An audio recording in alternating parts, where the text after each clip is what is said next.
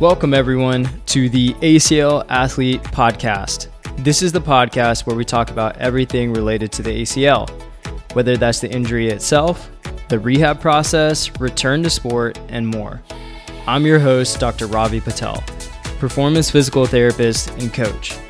Between myself and fellow guests and experts, you'll learn through the lens of the patient, the healthcare professional, and the coach. The goal of this podcast is to equip you, the athlete, with the education to make the best informed decision about your care and your ACL journey. Thanks for joining. Now let's dive into today's episode. What is up, guys? I hope you are having a great day wherever you are listening to this. Hope you are crushing your ACL rehab. And if you're working with someone who is going through this process, I hope that you are serving them well. Now, without further ado, let's dive into today's nerdy episode. Today's episode is all about the cross-education effect in ACL rehab. Now, is it just me, or do you guys also get super excited to talk about nerdy concepts like this? Just me? Okay, I get that. I have a whole podcast based on ACL, so it makes sense. So, the cross-education effect in ACL rehab.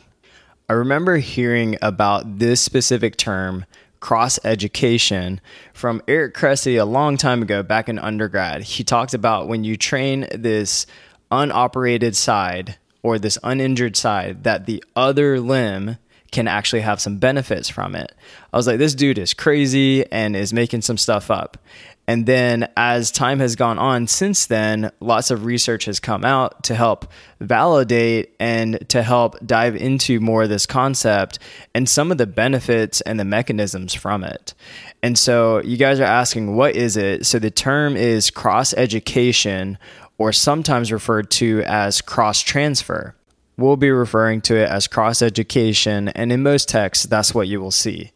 And it's basically strengthening the contralateral or the uninjured limb, typically while the other limb is immobilized or can be loaded and trained normally, like after an ACL injury or right after ACL reconstructive surgery. So for a simple example, if you torn your left ACL, then your right side is the unoperated, the uninjured, the contralateral side. It's the opposite side to where the injury basically is. And that's where this cross-education effect can come in and training that right side in order to help with the left side and the deficits that occur.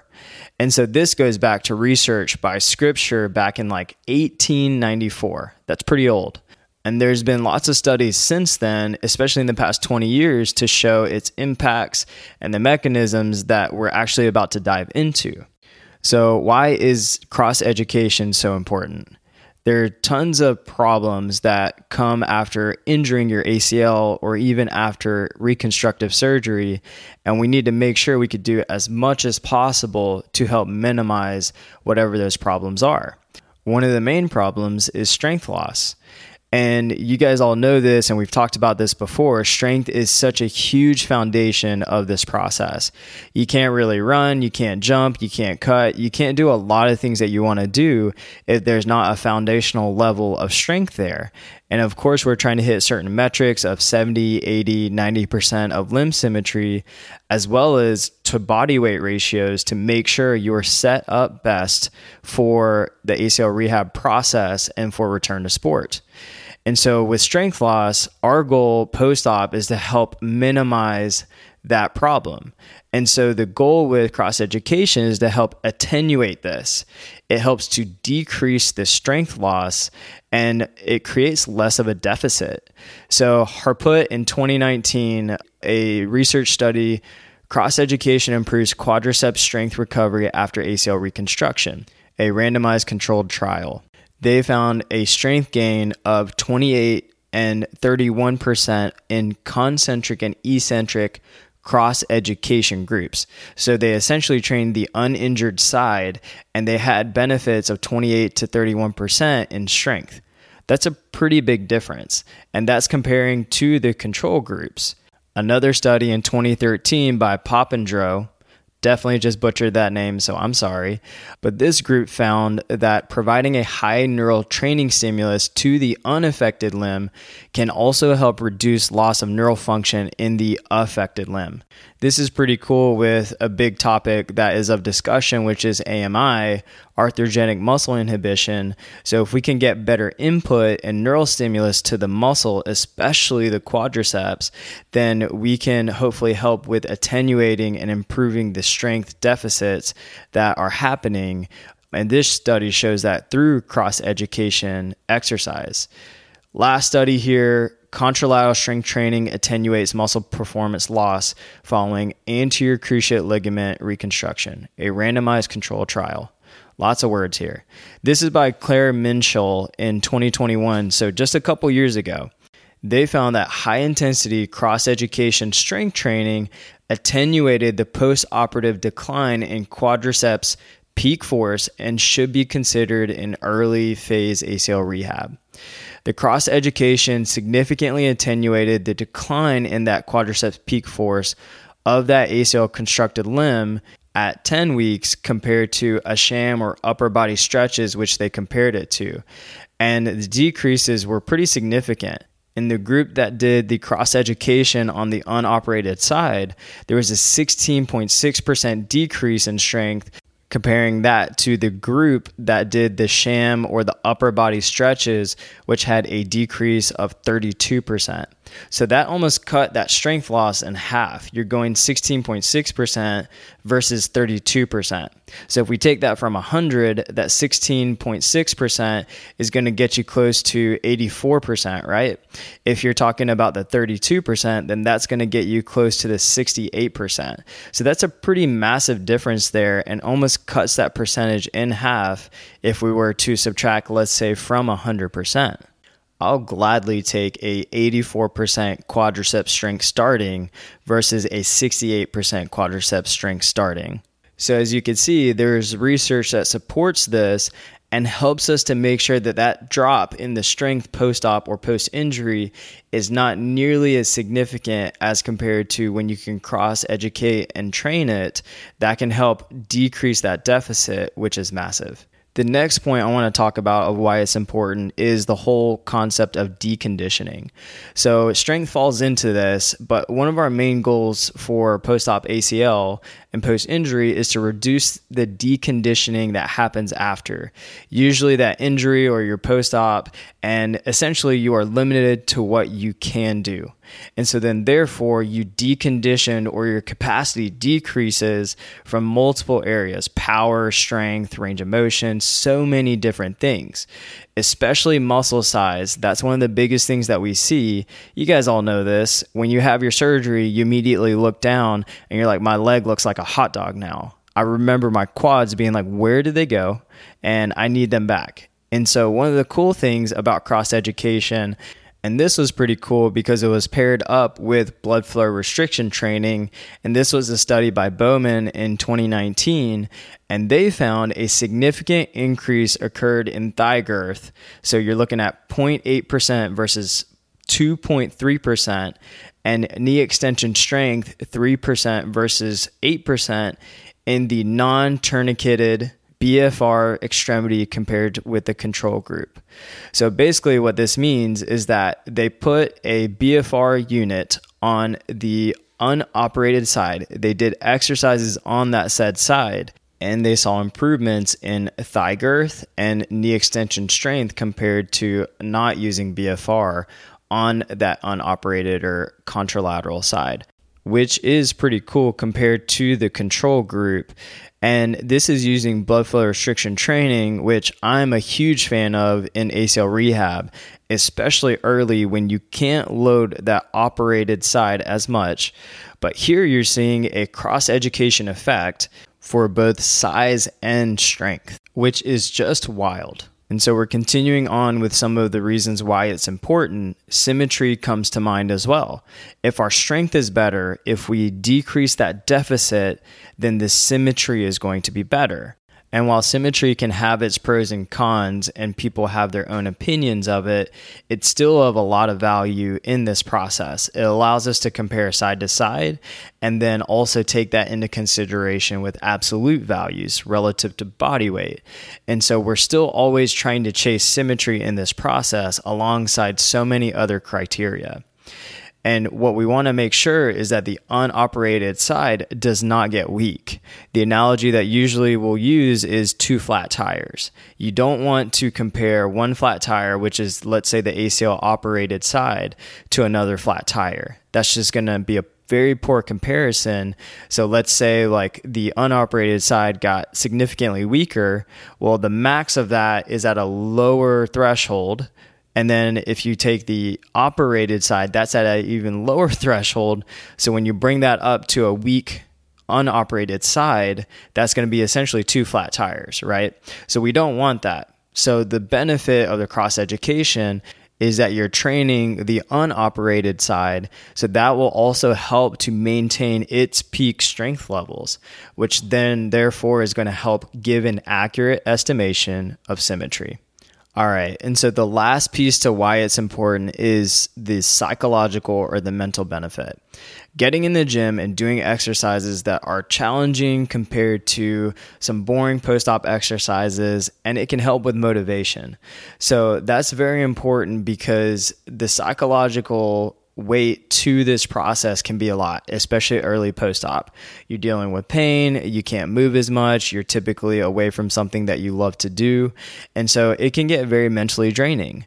So if we could still train at a higher intensity on our unoperated side, it's going to make you feel like an athlete, it's going to make you feel like you're challenging yourself, and it's going to help break up that monotony that you feel with post-op exercises after ACL injury or ACL reconstruction. So these are the big buckets that will play into why is cross education so important.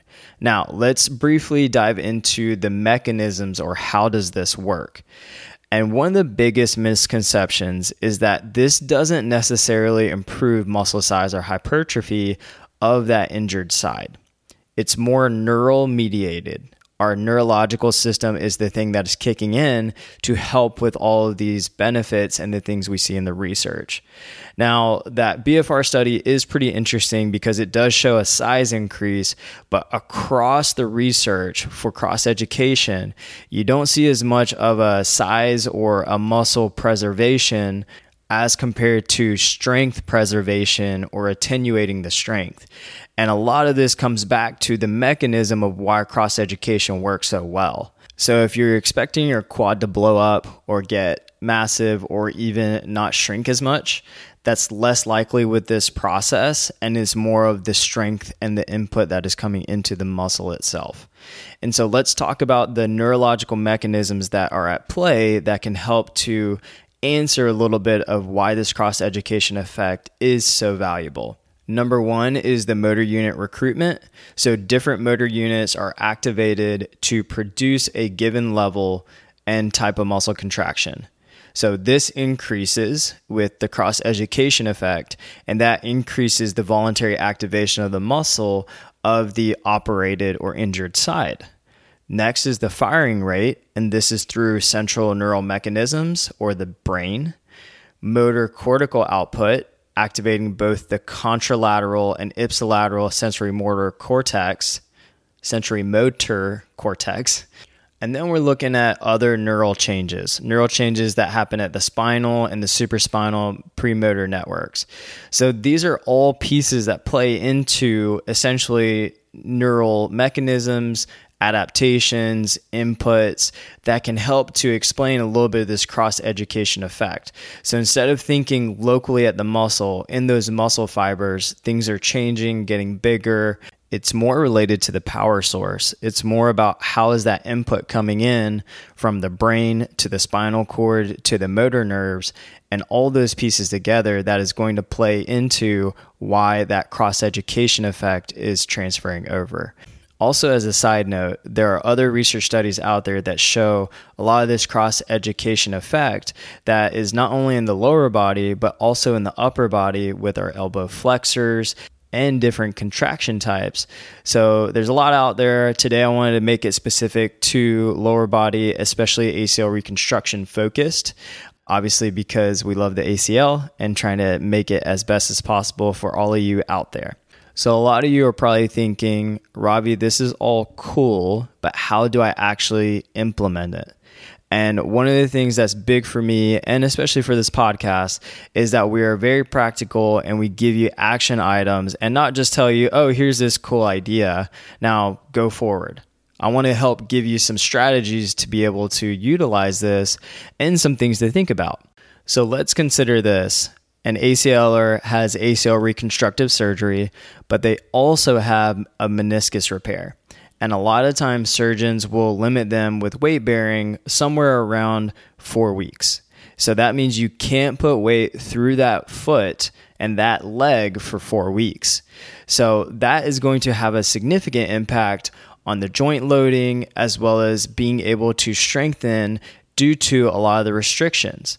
So this is where this cross-education effect can be even more valuable, because instead of waiting to put weight down on the foot, you can make sure you train the unoperated side and making sure that you reduce that difference in the muscle strength, potentially help with the muscle size, helping to just kind of stay engaged with the rehab process, especially for someone who is non-weight bearing for 4 weeks, maybe even longer.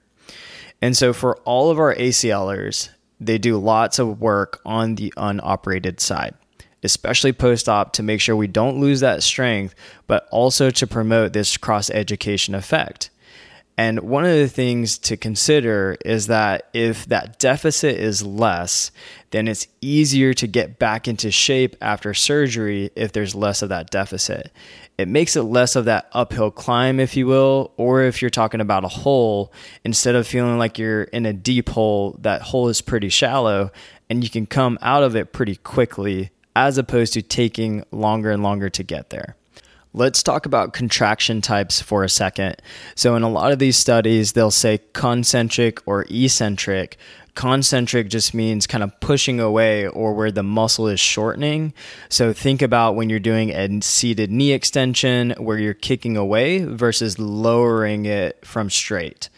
So lowering it from straight is eccentric work versus straightening it out is concentric work.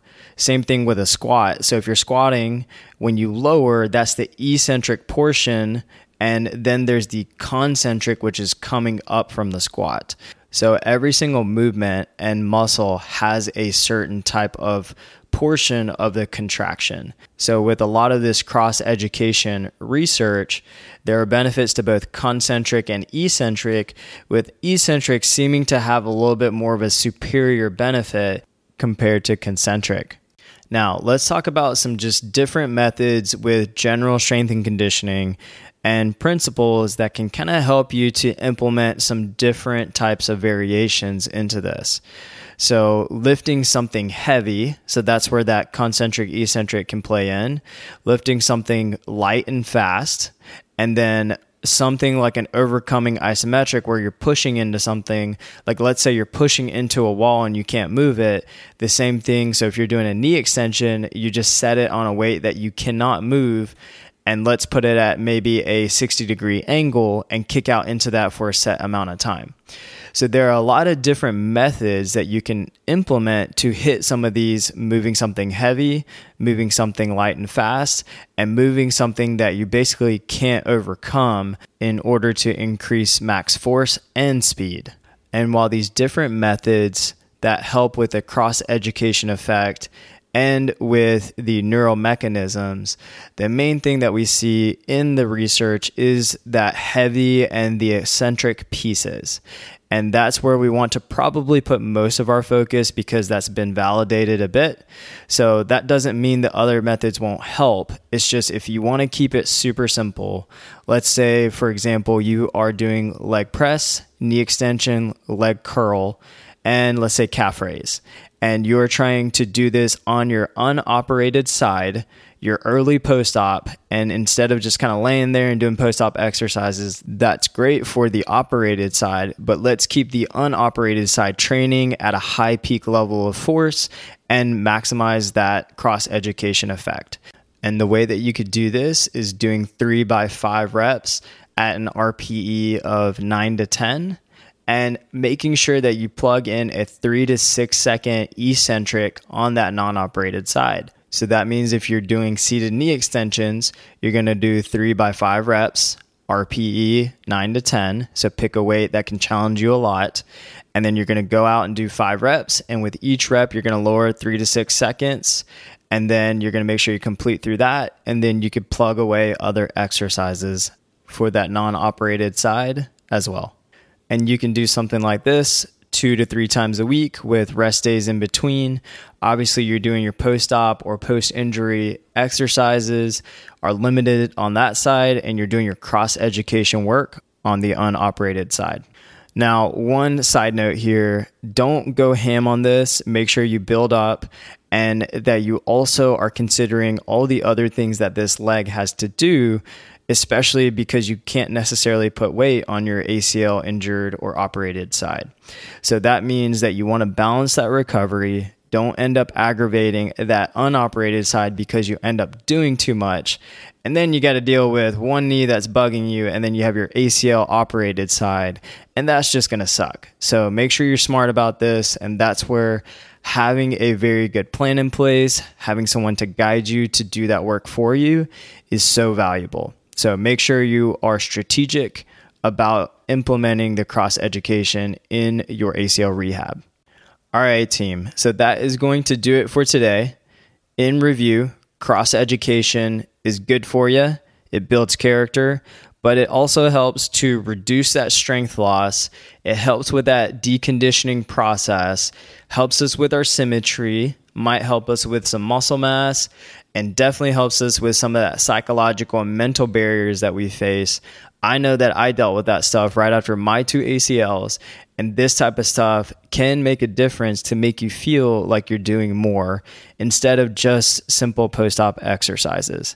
And I know that stuff can be monotonous, but there are ways to train around the surgery or the injury to keep that conditioning up, to keep yourselves motivated, and to make sure that you are making the most of the time and this opportunity that you have.